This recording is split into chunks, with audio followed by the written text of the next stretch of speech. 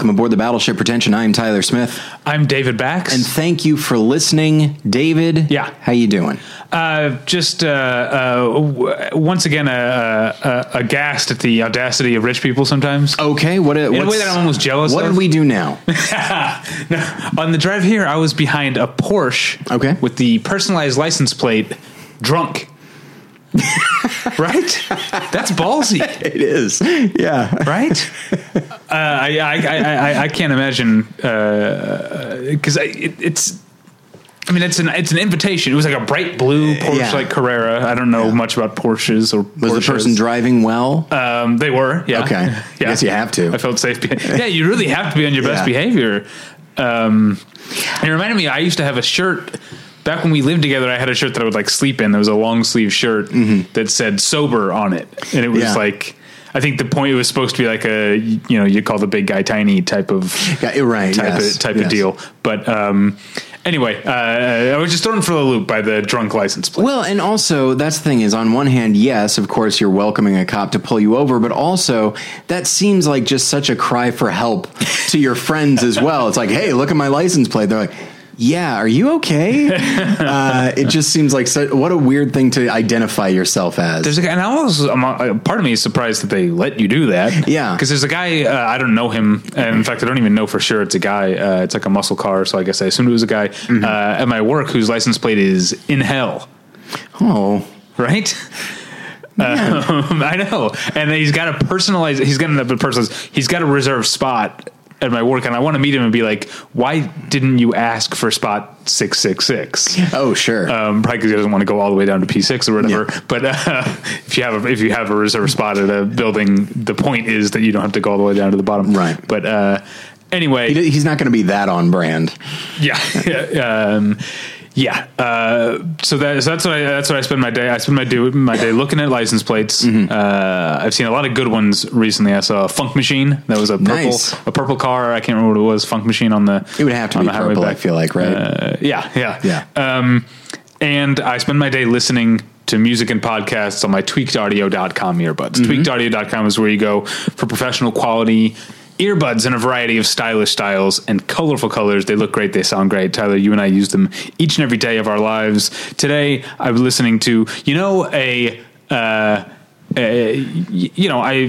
keep up on new music and I'm into metal a little bit. Yes. And more than a little bit, but yes. Well, I'm always aware of like which metal bands or which metal albums like cross over and get reviewed by like a Pitchfork. Yeah. And it's usually like it's either like a big name metal band or it's like a metal band the mainstream hasn't heard of, but have a really great album.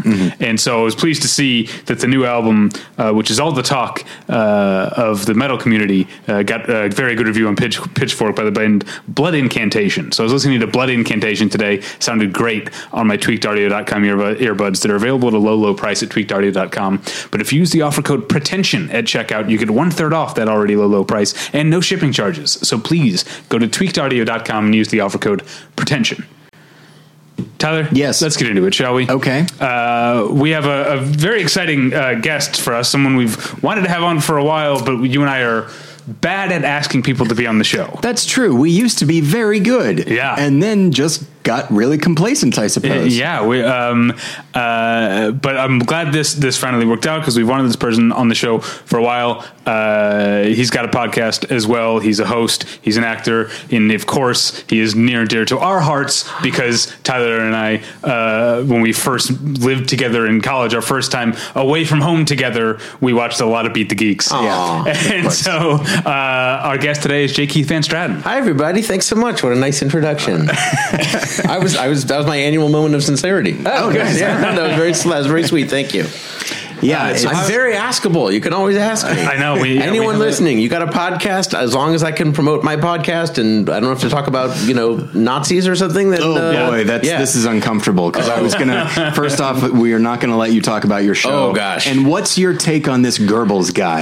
I guess I should rephrase. I don't mind if I get to talk about Nazis or Nazis. I don't want any show that is promoting Nazis or Nazism. You don't want to talk to Nazis. I'm going to go I'm going to take the hot take of anti-Nazi. Okay, all right. Fair enough. A hotter take than it should be, but okay. Yeah, I've noticed that a lot lately. I used to not have to specify that. It used to be sort of a given, but now I have to be clear. I've mentioned this before on the show. We are so bad at booking guests that we failed to get back to Ed Begley Jr. Oh, no. Wasn't that a mistake that we made? No. We got back to him, and then there was a lot of back and forth eventually, but then it just kind of faded away, like longer gaps between back and forth, and then if I recall correctly, it was left in the Begley camp. Oh, okay. Okay. You got to get him when the wind's blowing, or else he doesn't have power, can't email you.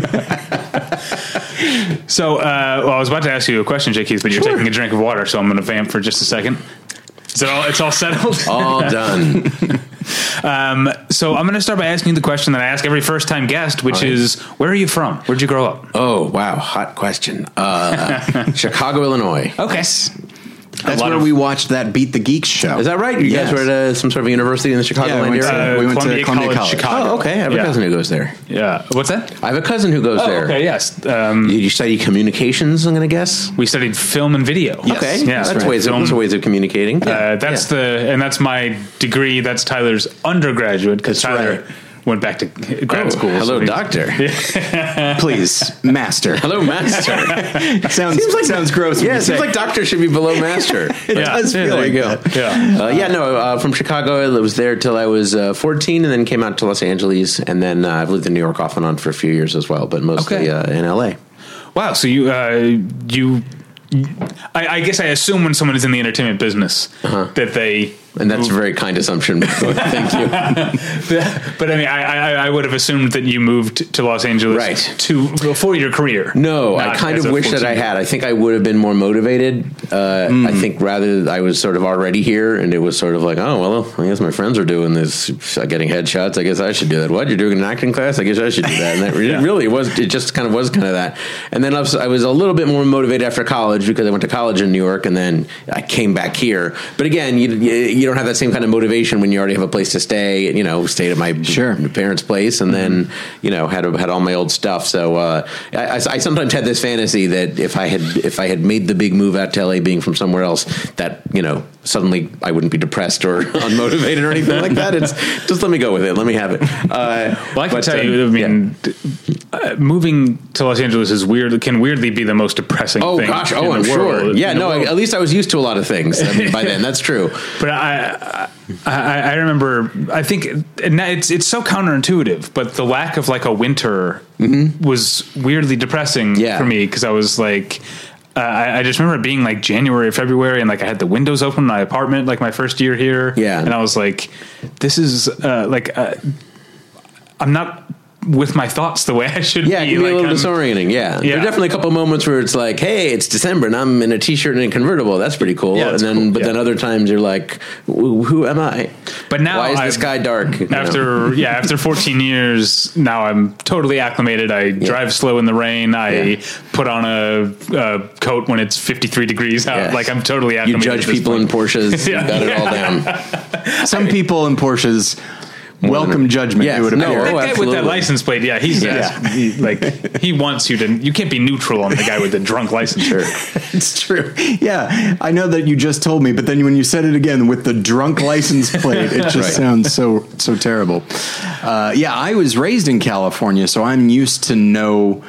Of course, there are seasons, but they're not as pronounced as when I lived in Denver, Missouri, or Chicago, especially this time of year. But I've appreciated how chilly it's been here lately. Chilly to the point where it's like California cold. It's gotten into the 40s a little bit, and it's like, this is nice. I like this.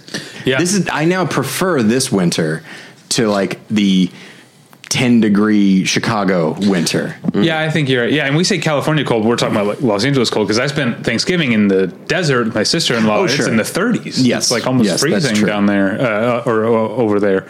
That's not what we're here to talk about, though. No, it could be, but no, I agree. So I guess you already kind of answered the question just by following your friend's lead. I was going to say, how did you eventually get to where Tyler and I saw you on TV in 2001 or whatever, when Beat the Geeks was on? That was it, 2001, 2002. Let's see. Well, I was always interested in comedy and my background's in improv. I've been doing that since I was a kid. And so improv, everything just kind of accidentally led to other stuff. So even I kind of had some awareness that show business was something that existed and that I might be able to participate in, once I was sort of in high school. And so, but improv led into doing sketch comedy, and that led into doing stand-up, and that actually led into doing some animation writing, just from different people I met in the different peer groups and being asked to try different things. And so the first time I actually decided, what do I want to do and what do I think I might be pretty good at, I literally just sat down and kind of made lists of those things and realized, like, oh, I wonder if hosting's a thing that would kind of fit that, because it had elements of improv and sketch and stand-up, but I didn't really feel like I was doing any of those things in any way that I was bringing anything new to the party. But I thought, oh, hosting might be kind of interesting. And so I literally just rented a theater and picked a date and just said, all right, I'm going to do a talk show. And so I remember the first night I was doing it, driving to the theater and just having this total out of body experience of like, what am I doing? Like, I have to do a monologue, and I had a sidekick, and we had celebrity guests and musicians and comedians and all that. And eventually I just kept doing it more and more. And that got me a little bit of a reputation for hosting. And that got me the audition for Comedy Central. I did a different pilot for them that didn't go, but then that kind of had me in the mix of hosts for comedy shows, for game shows they were doing. And then they brought me in for Beat the Geek. So, I kind of owe everything I do to improv, and then different, accidental meetings since then. I imagine that's, a lot of we know as you do, a lot of comedians, and many of whom have hosted shows and all that. And when you talk to people about hosting, whether it be like stand up and having to manage a crowd and occasionally talk to the crowd, or improv where you have to be able to think on your feet, like that does seem to just naturally lead to hosting, where you're responding to contestants, again, managing the audience, and also keeping everything moving. And I know that that's something that a lot of people that we know, like a Bill Dwyer or a Jimmy Pardo, like they often express a certain degree of frustration that hosting so often goes to actors who have a name but maybe aren't trained in this particular thing. It drives people crazy, especially Jimmy. And I mean it's part of the reason that I'm kind of not really in the on-camera hosting business anymore. I mean, I host the podcast as one of the reasons I wanted to do this show that I'm doing, Go Fact Yourself, was because I did miss having that sort of work in that part of my brain and having that kind of interaction and artistic expression, if you will. But it was really frustrating. That was right around the time when I was really trying to be active in it, and when I was having some success. I mean, with Beat the Geeks was probably the most high profile thing I did, but I did a whole bunch of pilots that ended up not going.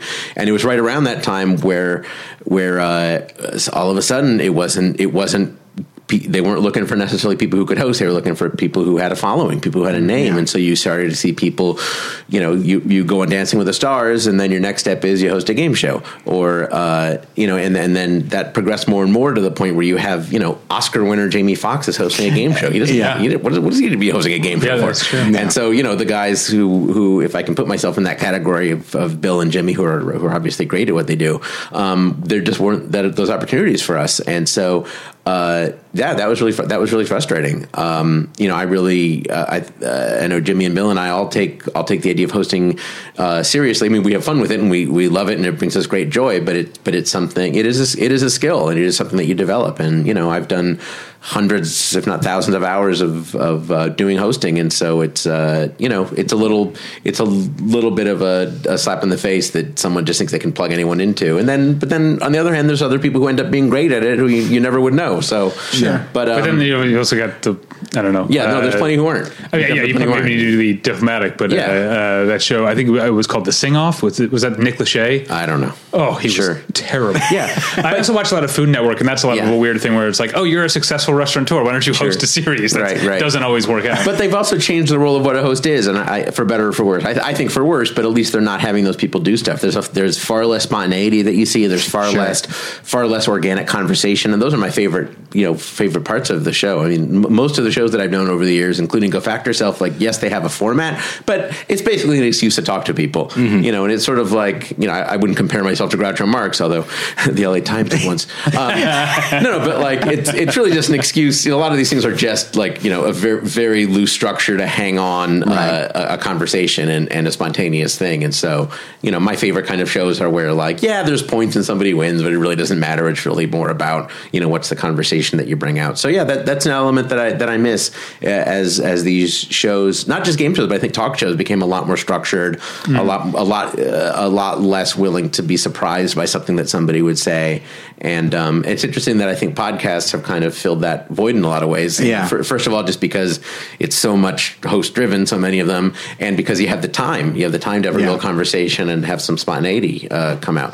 Not I feel like right now, but you know, I feel like when you see Conan O'Brien clearly get kind of bored with the talk show format, change his show, and then while at the same time pivot into podcasting, like I think that kind of backs up what you're talking about, that like there is a certain degree of freedom that comes with podcasting. I think even people like Conan O'Brien, who have as much freedom as they want, right? But it's like, yeah, but I still feel constrained, right? So I'm going to go here and do this other thing. It doesn't seem like there are a lot of TV formats left that really allow for a host natural curiosity to be followed. And like, those are my favorite moments, is when you accidentally discover something, or you make a joke and someone follows up on it, and you completely ditch whatever interview notes you had because you realize you're onto something. Like, it just seems that podcasts are now the place where that kind of thing happens. I guess that's the reason why, like, Family Feud, which is a game show that is still dependent on not knowing what people are going to say, is hosted by a professional stand-up comedian, right? Yeah. Steve Harvey's still doing that? Yeah. Oh, absolutely. Yeah. No, he can milk it like anybody. Yeah. And I remember liking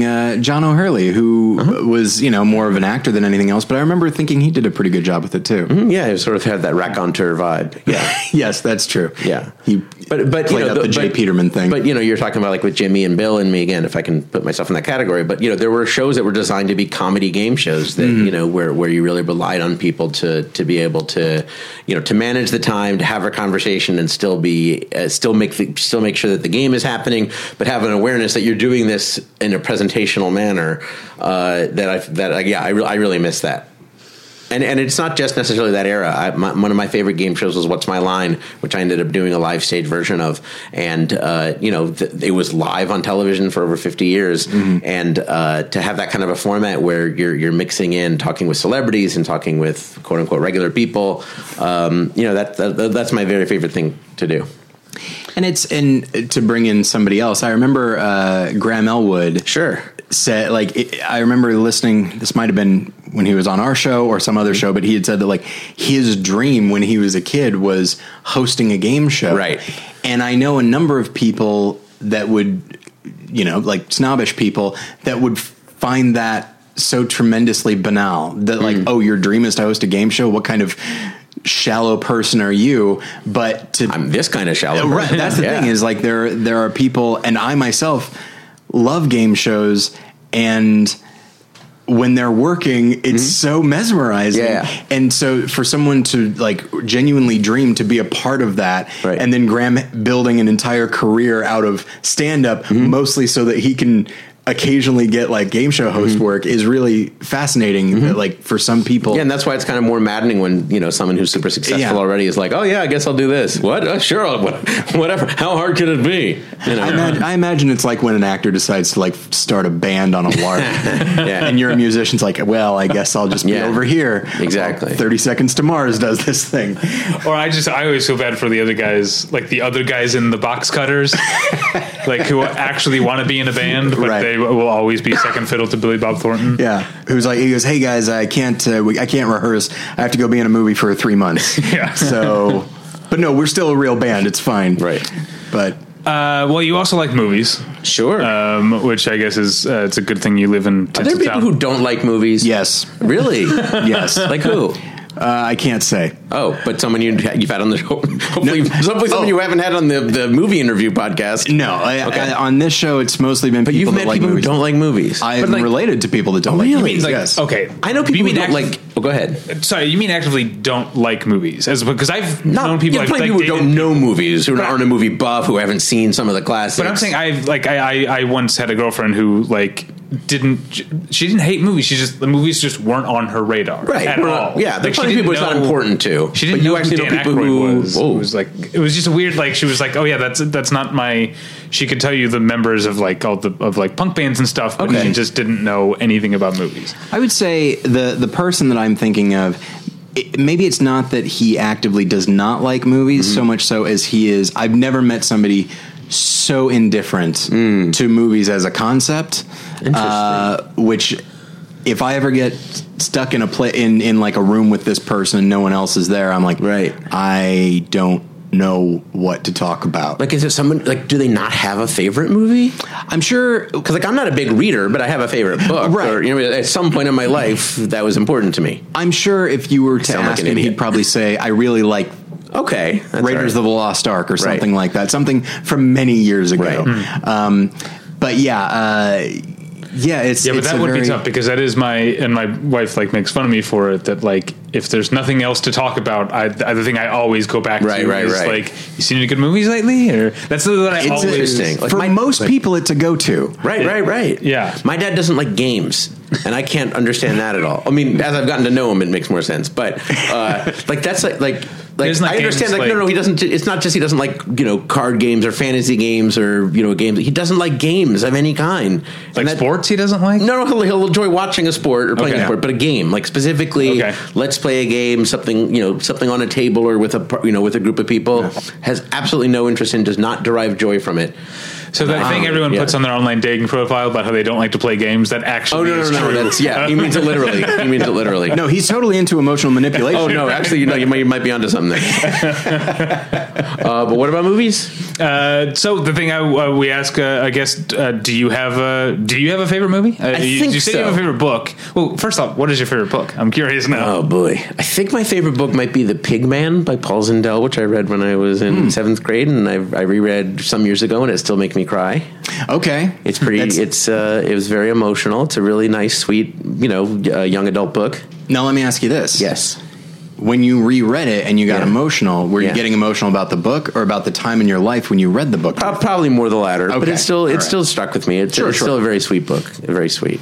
Yeah, that's something that happens with movies a lot of the time. I was watching a while ago a documentary called The Rock of Fire Explosion, and it's all about the band from automated band from Showbiz Pizza. And there was, and some of the interviewees, there was a guy who was just talking about, he grew up in the 80s and that he just loved he just tried to keep he spent his whole life trying to keep his childhood alive.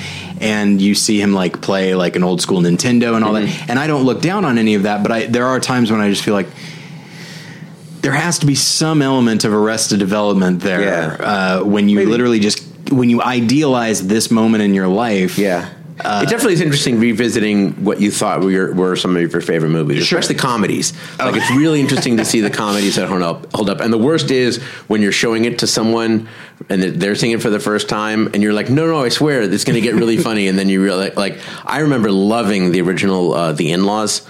Okay, I haven't seen it. Again, I would have told you before I rewatched it a few years ago. Oh my God, it's great! It's a classic. You got to see it. They even remade it, and it's Alan Arkin, and everything is great. And then I rewatched it with someone a few years ago, and I was like, oh my God, was I an idiot?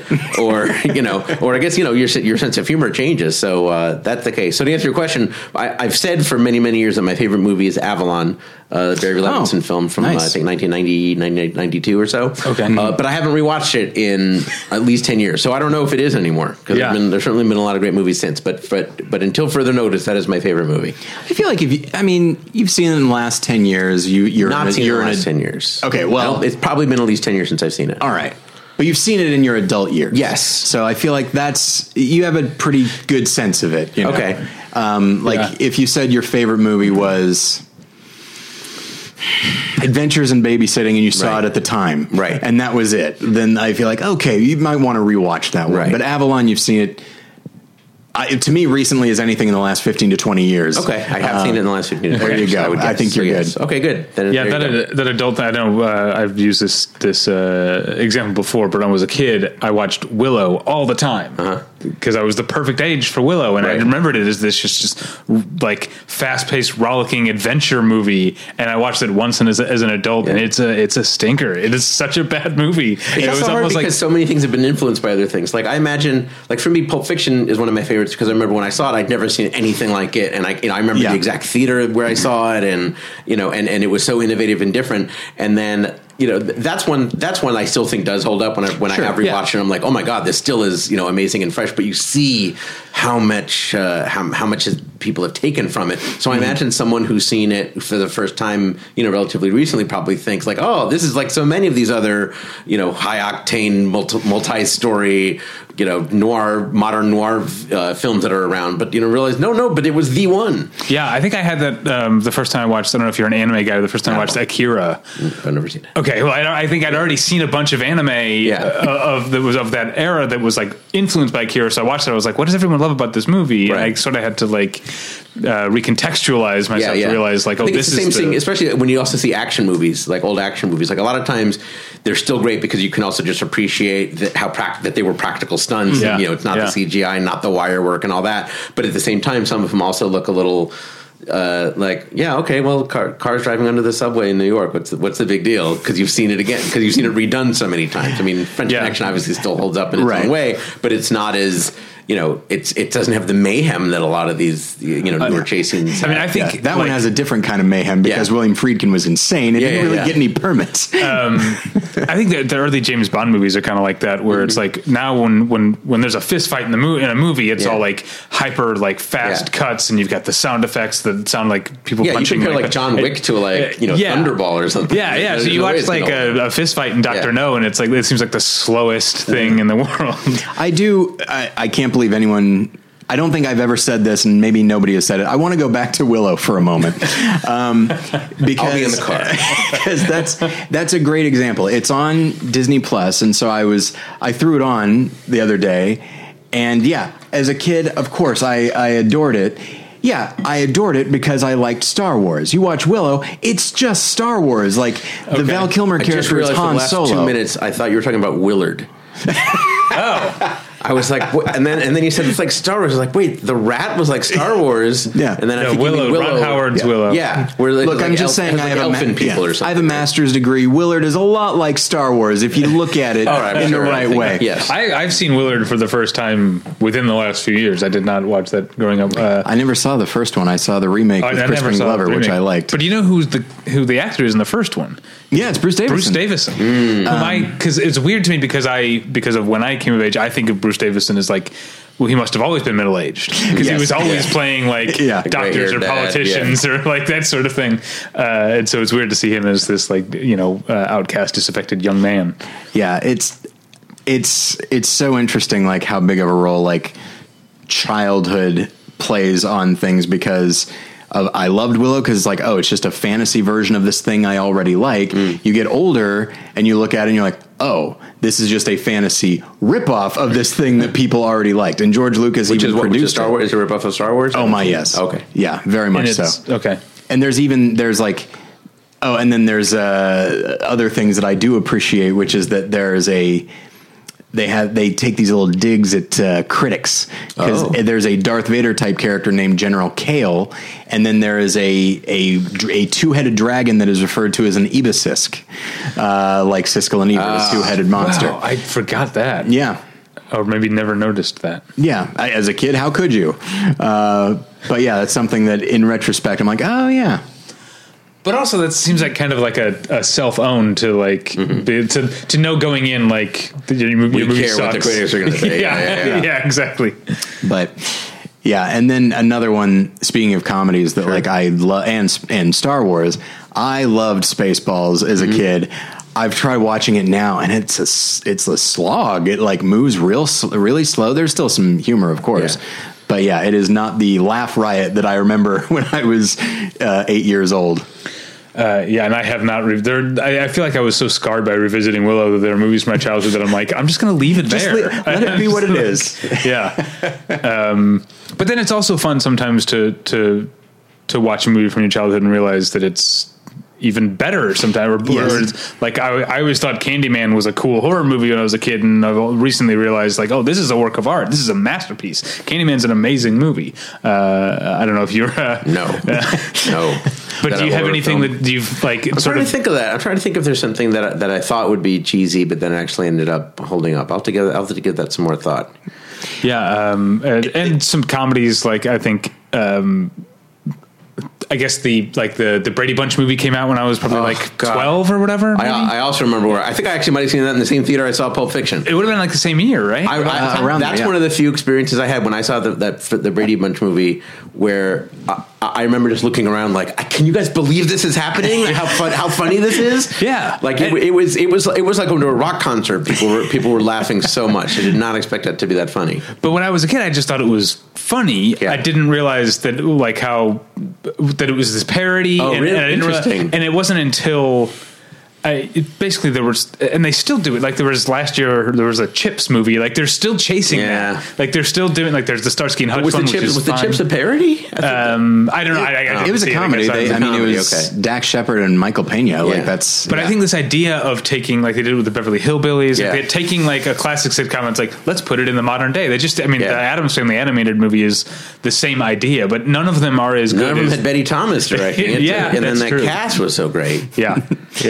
What kind of movies do you find yourself leaning towards these days, or do you just kind of see anything that you think looks good? I'm kind of cross genre. I'm a sucker for a heist movie. I'll see almost any heist movie, especially if it's already on Netflix or something like that. Sure. I love baseball, so I'll probably see most baseball movies. But other than that, mostly it's just a director I like, a writer, or an actor kind of a thing. But like I don't have a specific genre or anything that I gravitate toward. I'm surprised how much I've gotten to like some horror movies, especially like funny horror movies, because that's something I had never had any interest in. And then when I started seeing like Cabin in the Woods and what was the other one? The two guys save a something or kill a zombie, or like Tucker and Dale versus Evil. There you go. That one. Yeah, that one's great. That's a really good movie. Like just realizing like, they can be smart and really funny and high energy. Not like I hated the ones where they were just like slow and dark and creepy and a guy and then the jump scares kind of stuff. But ones that were kind of sleek and interesting and stylized. I started to realize, I kind of like those. I've come to appreciate like 80s slasher movies like as its own genre. But it's not a genre it's one I acknowledge and appreciate, and in doing so I say it's for a very specific group. I'm not going to denigrate it. I'll just say it's not necessarily for me. And then often I'll go to a Marvel movie or Marvel type movie, usually with a friend of mine who knows that stuff cold, because I don't know any of it, so I can ask a bunch of questions, which he seems to find just darling, the things that I don't understand. So who's that guy? What and it's so interesting because I don't like to me they're almost all about the same, and so it's interesting like him telling me which ones are actually good or not good, because to me I can't. The type of people, and this is not a denigration either, but I'm saying the type of people who tend to know a lot about that kind of stuff. They live for being asked about it. That's all they want to do is regurgitate all the knowledge that they've committed to memory. That's but it also kind of makes me mad, because it's like my $16-$17 is as good as the next guy's. Why shouldn't I get to understand what I'm seeing? It's like why do I have to bring a consigliere to explain it? And I do think the Marvel movies for the most part do a pretty good job of just like explaining things, but at the same time I grew up reading comics. So. No, I didn't, and like I saw the last Spider-Man movie and I liked it a lot, but then there was all this other stuff that had nothing to do with the story we were watching, because apparently there were other movies that had to somehow have a say for for 10 or 15 minutes at a time. So it's like, who's this guy? Why is he flying? Why is he fighting that guy? What happened to the spider? I don't know if you're a dad or not, but those are really good dad type questions. Really? Who's this guy? Who's this? What happened to that guy? I don't get it. What's going on? I didn't see the Spider-Man movie. It's funny, one of my very favorite movies, what might be my favorite movie actually, more recent, was Into the Spider-Verse. Oh, yeah. Absolutely adored. Although I saw it twice, both times I was a little high, so I need to see it. It's quite possible that made it my favorite. But both times I was like, oh my God, this is literally the greatest movie I've ever seen. Yeah, it's really cool. And I should probably see it again. Or shouldn't I? Maybe I shouldn't ruin it. Maybe I should just say that's my favorite movie. It's, I mean, I stone cold sober all the time, and I enjoyed the movie tremendously. Yeah, and I didn't know who the different Spider-Mans were, and I didn't know why. I didn't know why certain things were happening, but I thought you kind of didn't need to. I just accepted, like, oh, okay, I guess there's a Spider-Man who's a pig with John Mulaney. It's like, I guess that's just a thing. It was very easy for me to accept that. To my knowledge, those other Spider-Man, I think some of them, like the film noir Spider-Man, the Cage one, I think was created just for the movie, but I might be wrong about that. No, Spider-Man Noir. Tweets. Oh, sorry. Spider-Man Noir does exist. Outside. It does exist? It did. I don't think it was a very long. I think it was a mini series or something. Oh, okay. A comic mini series. But I didn't know any of those guys other than regular Spider-Man, and even he was barely in it. Yeah. Spider-Man Noir is my favorite of the Spider-Man from Spider-Verse. He's my favorite. The way it looked and the way the music was so great. Is your favorite the Spider-Ham? Is that what you? No. I don't remember which. I like the one with the colors. I don't know. I honestly couldn't tell you. I don't know if I could name all. Wait. There was like an anime one. There was the pig. There was the noir. Yeah. There was the kid. Right. And then there was sort of like the general white guy with a chiseled face. There was the older Peter Parker, right? That was Jake Johnson. Jake Johnson. I don't know. And then if you stayed through the credits, there was Spider-Man 2099. That's the one where they were pointing at each other, which is like a meme. I only know that as a meme I've seen on Twitter. But it was voiced by Oscar Isaac, right? Yeah. And I'm not up on memes, and so I didn't even know that was a meme until I saw the movie, and then I went back and I was like, oh, apparently a lot of people know this, and I do not. There's too much to know. There's just too much to know nowadays. How can you know all this stuff? Yeah, and I do get I stress myself out not wanting to be out of touch. Yeah. So sometimes, if I were to have missed out on that meme, I would beat myself up about it. But isn't there anything that you find out? It's like, okay, younger people are into this thing, and I just found out about it. Is there anything you're like, I can live without knowing that? Or is it just the fact that, do you not like to judge anything? Wait, what do you mean? Do I not for example, if there's a meme that is just dumb, granted, sorry, most of them are dumb, but this theoretical dumb meme, I'll suspend my disbelief. If it's an acronym, if there's something that's language, I don't like to not know what it is. I like to know what it means, especially if you're seeing it over and over. But a visual meme or anything else, pop culture, I don't mind not knowing. Yeah. Or if there's like a turn of phrase or something like that people that younger people know, and they use, and then I don't know it, and then I find out. By the time you know it, they're not using it anymore. That's probably true. Especially for I'll do that with music. I'll be like, oh, this artist must be the hot new thing, and they've had 4 mixtapes have come and gone in there. He flamed out and died 8 years ago. But I think a lot of good art in whatever medium can be appreciated by people who know both. I was just watching on Saturday Night Live, they did this music video with Pete Davidson, and Sam Rockwell was playing Stanley Tucci, and it was this music video. It was called Tucci Gang, something, and it was this really great. It was this wonderful, rap song video with Sam Rockwell as Stanley Tucci. How delightful! And then I find out months later it's based on a real song and a real music video that they were trying to parody shot for shot, called I think Gucci Mane or Gucci Mane is a rapper. Yeah, Gucci Mane is a rapper, and the song. Again, I don't know what the rapping song he was doing was called something like Gucci something that rhymed Gucci. Maybe it's Gucci Gang. Oh boy, I'm old. But I love that. I had no idea, and I was still entertained because I thought, what a lovely rapping music video song about Stanley Tucci. And I saw this little interview with Pete Davidson where he said young people are going to know the Gucci song and not necessarily know who Stanley Tucci is, and the older people are going to know who Stanley Tucci is and not know the Gucci song. And he was exactly right. I remember when I watched SNL and I was in the young group, and now I am not. Well, we've stumbled but I love that it worked in both levels, because once I knew the video and saw how they parodied it, I was like, that's even better.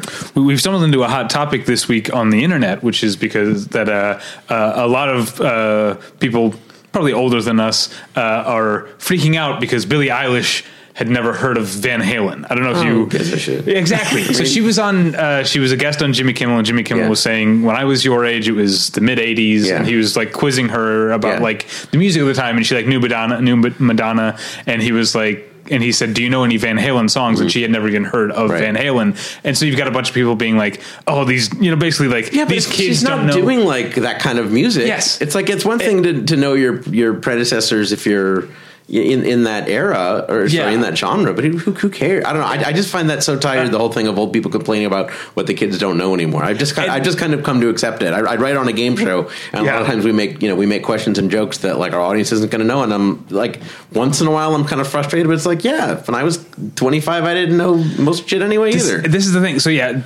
my two main reactions to the whole Billie Eilish Van Halen thing is the people who are incensed that she doesn't know who Van Halen is, they probably don't know Billie Eilish. Right. So why don't you do the work the other way? And the other thing, and this is me getting a little judgmental, if you didn't grow up with it, Van Halen are not a seminal act. To me, they're a big 80s act. They're if I were in high school, if I were Billie Eilish's age, and someone, or when I were Billie Eilish's age, like if someone maybe were like the Rolling Stones, you could give her grief for, but if they're still active and they've been around forever. If someone asked teenage me, like, how do you not know who Tommy James and the Shondells are? that would be the equivalent.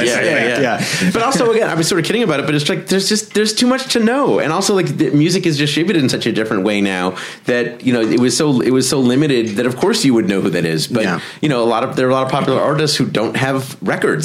Right. Yeah. So why would you know that? Or there's not back in my day, when we were watching MTV, that was where you watched music videos, and those were the same 20 songs that they played all day. So of course you would know that. Yeah, everyone had the same sort of exposure. My version of that right now is I'm a college professor, adjunct instructor, but master.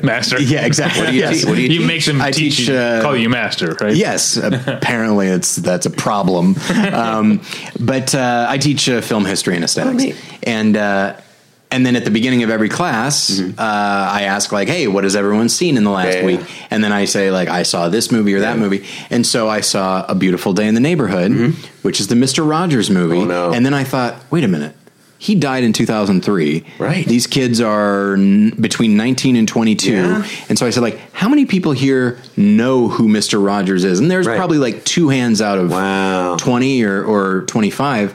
And I don't necessarily judge them for that. Yeah. More than anything, I'm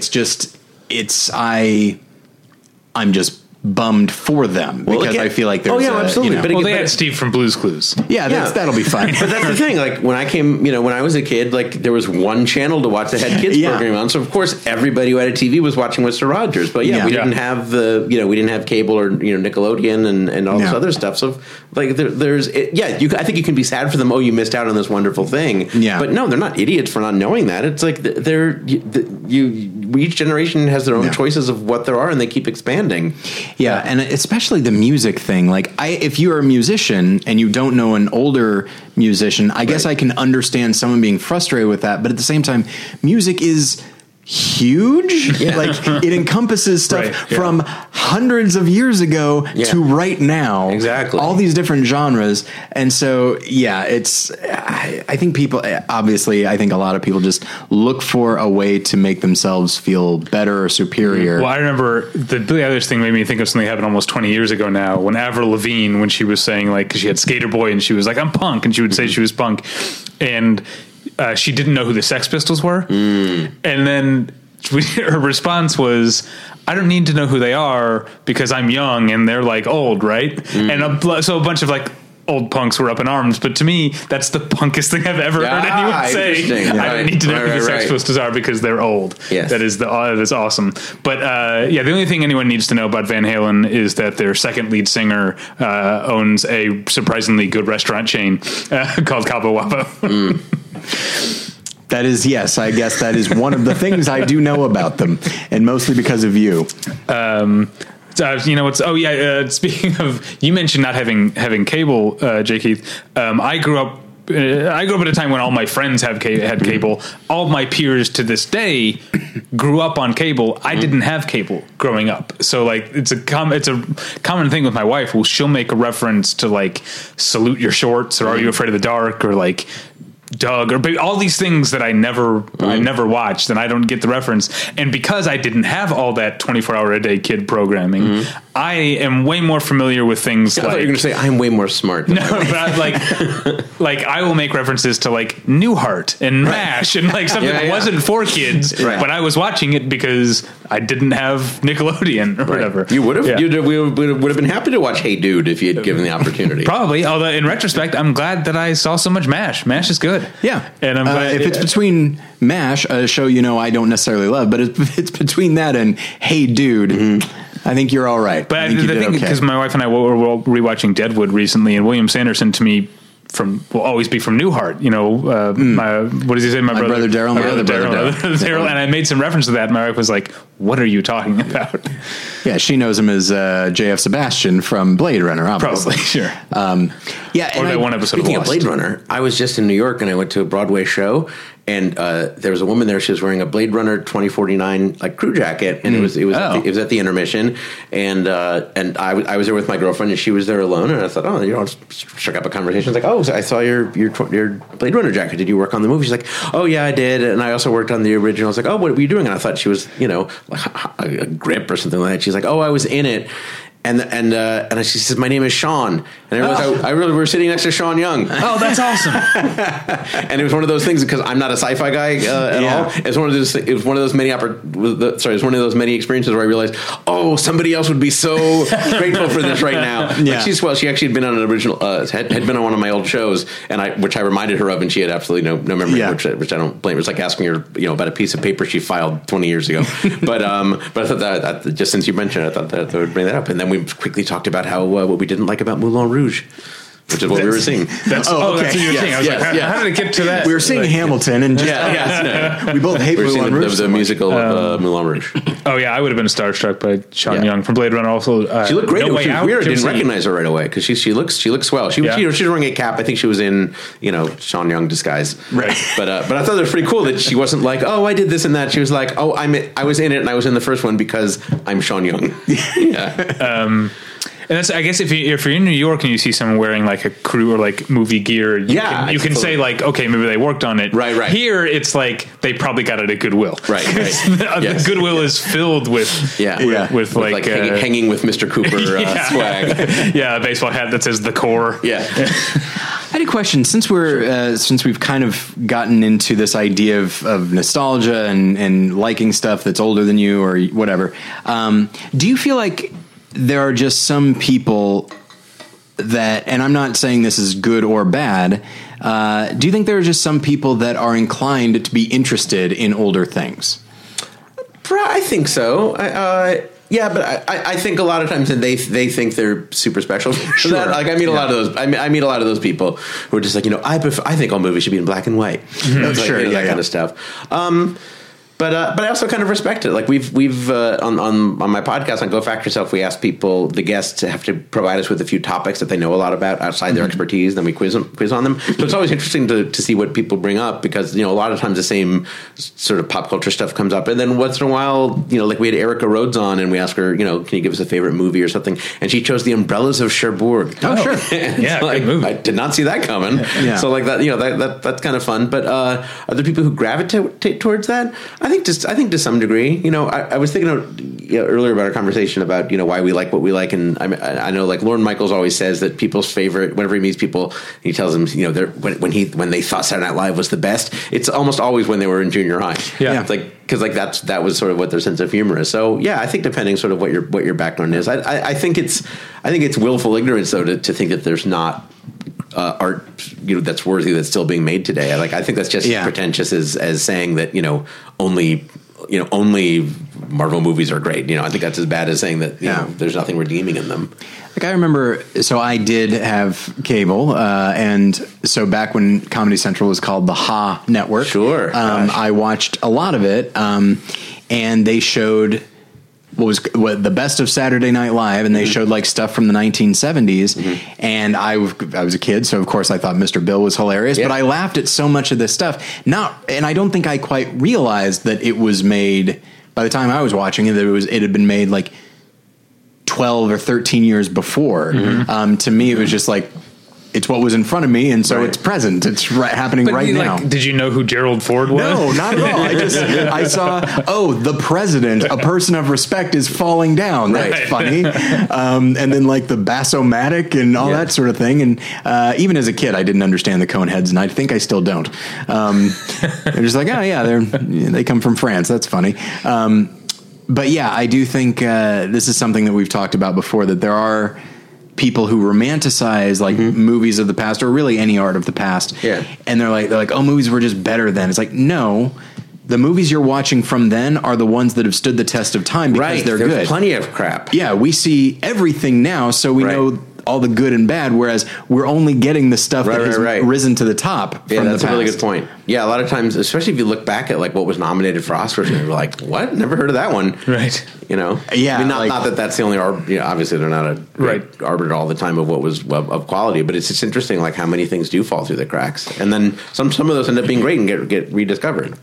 I remember one of my favorite. It was a few years ago, but one of my favorite lines that was used, somebody was presenting at the Oscars for Best Director, and they said, soon we'll discover who's going to be in the ranks of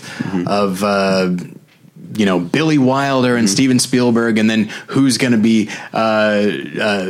cast into the dustbin of history with Alfred Hitchcock and Stanley Kubrick. And I remember being like, that's great. That's a great idea. That's terrific. And I love it because it kind of undercuts the value of the Oscars while in the middle of the Oscars. Right. That's great. What else? I feel like we've covered a lot of material. I know we've been going like a mile a minute here. Any other favorite movies? I said that. Probably a bunch of them. North by Northwest. Sure. Singing in the Rain. Why can't I'm blanking on the name? Requiem for a Dream. Okay. That kind of stuff. Magnolia. I could just watch that almost every day. I've weirdly revisited North by Northwest multiple times in the last year because our nephew was staying with us and he'd never seen it, and I was like, "You'd love this." And then they showed it at they did one of the outdoor screenings at the Gene Autry this past summer. Oh, I would have gone to that. The Hollywood Forever is the one that gets all the. I go there. I've been there a few times. Yeah, and that's like it's a whole ordeal now. Yeah. It's like you have to get there way early and stuff. Yeah. The Autry.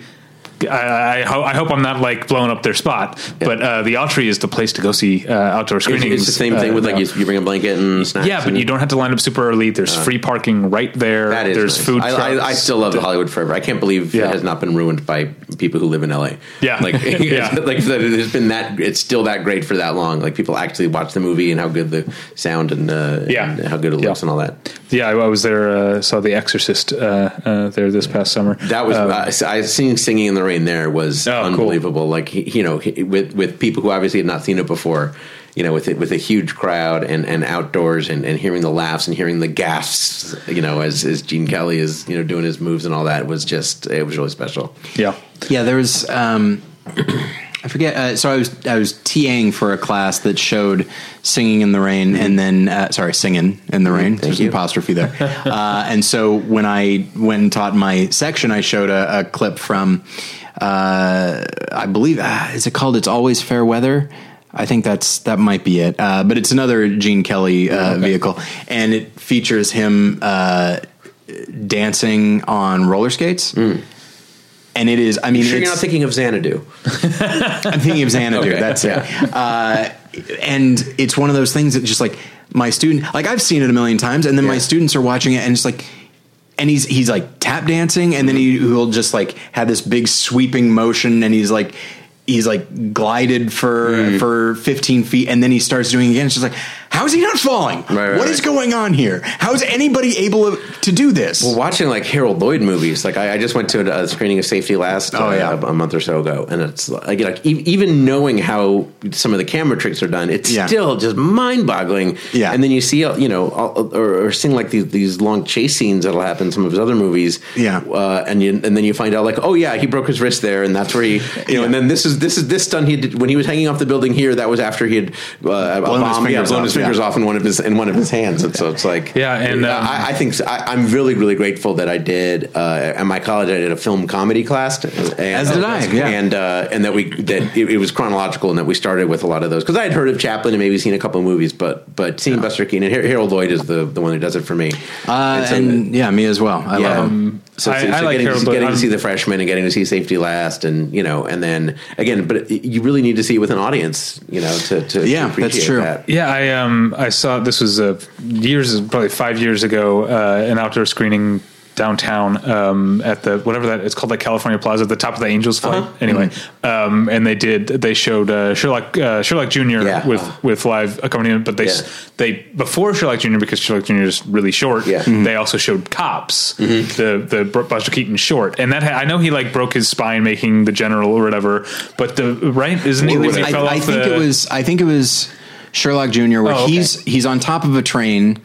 He's running one way, the train's going the other, and then he fell in a way where the back of his neck landed. He's like dangling over the side? Is it that one? There was one where he kind of collapsed. Anyway, whatever. I don't remember exactly which one it is, but he falls and the back of his neck hit the rail. Oof. And he goes, oh man, this really hurts, and he had like a pounding headache for weeks, and then didn't do anything because he was just used to that, and he was a bit of a drinker. And then years later, he was getting an X-ray for something.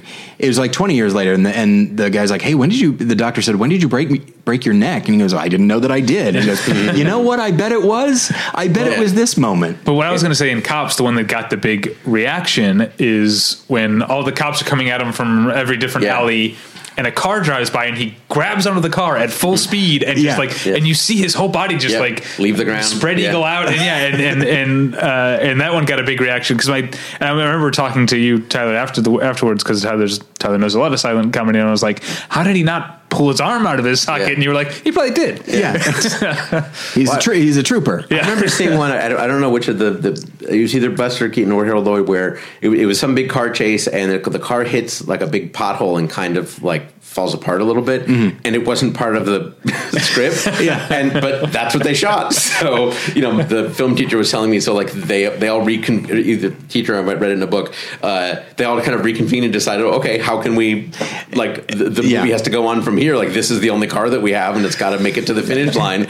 So they figured out some plot where he gathers around people and they lift it and they crank the wheel around and all this kind of stuff. But I love that how improvisational they got to be, or I guess had to be.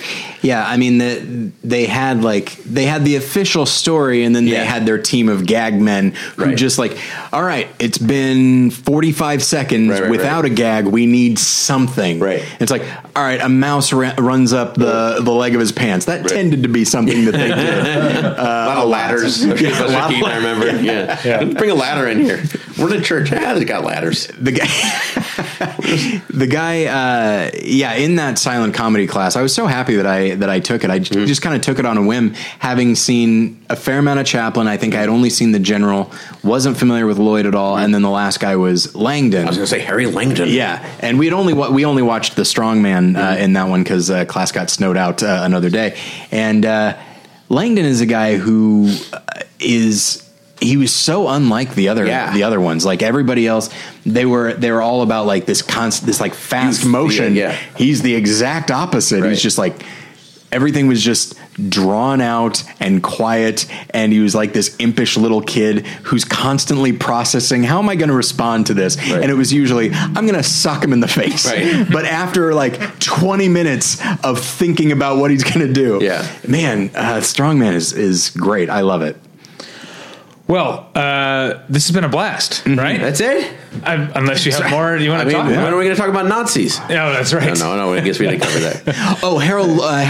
Harry Langdon was a big supporter. Oh, there you go. It all comes together. Have you seen, actually, speaking of which, have you seen The Great Dictator? I have. That's one that I really. I haven't seen it recently. I'm curious if how I'd react to it nowadays, how it holds up. I remember the time thinking it was rather preachy, which it needed to be. Yeah, but Chaplin tended to be that as well. And it was weird. Remember a couple of years ago when the speech from Great Dictator was in like a truck ad? Was it? Yeah. I see that. Yeah. That is. Chaplin would have hated that. But yeah, the scene, the one that I enjoy him. I think he's great. But Jack Oakey shows up as the Mussolini guy, and the two of them, these two maniacal dictators, each one trying to like one up another, is some of the funniest stuff I've ever seen. I love it. If I were a better podcast host, I would have prepared some trivia questions for you because you're a trivia guy. Where can people find you on the internet? Sure. Well, the show I do is called Go Fact Yourself. Our website is gofactorpod.com, and on Twitter and Instagram at gofactorpod. I still have a website I haven't updated since 2013, so if you want to see what I was up to then, you can go to jkeith.net. And I'm interested in this Her movie. What's this about? And what was I saying? So the show is called Go Fact Yourself. It's a game show with celebrities where we do trivia and talk about different people's interests and expertise. And we tape live in LA. So if you're in the LA area and want to come to one of our tapings, it's usually free. Again, you can go to gofactorpod.com for schedule and tickets. And it's a lot of fun. And wherever you get podcasts, Go Fact Yourself. Go Fact Yourself. FACT.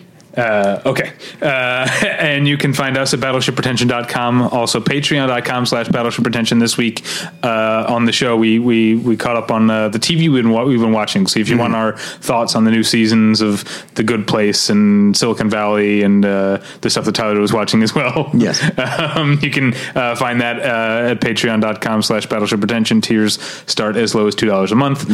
On the website this week, we've got I reviewed a bunch of shit. You got my reviews of In Fabric, The Aeronauts, Midnight Family, and The Disappearance of My Mother. Should all be up by the time you're hearing this. Make sure to subscribe, rate, and review us on iTunes or wherever you listen to podcasts. Email us at david@battleshippretension.com or tyler@battleshippretension.com. I'm on Twitter at davypretension. Tyler's on Twitter at tylerpretension. Do you have anything else to plug real quick, Tyler? Yes, over at More Than One Lesson.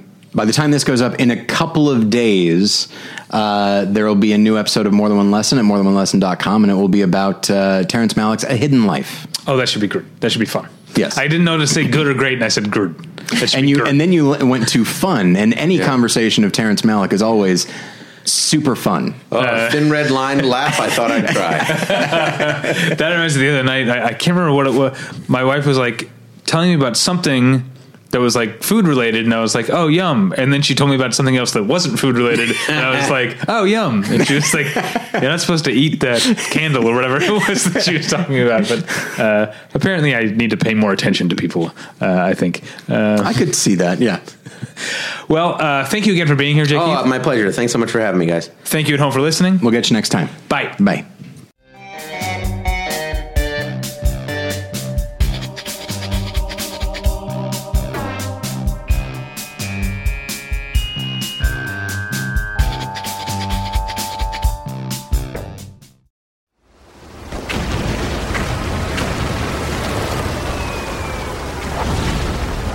This program is a proud member of the Battleship Pretension Fleet.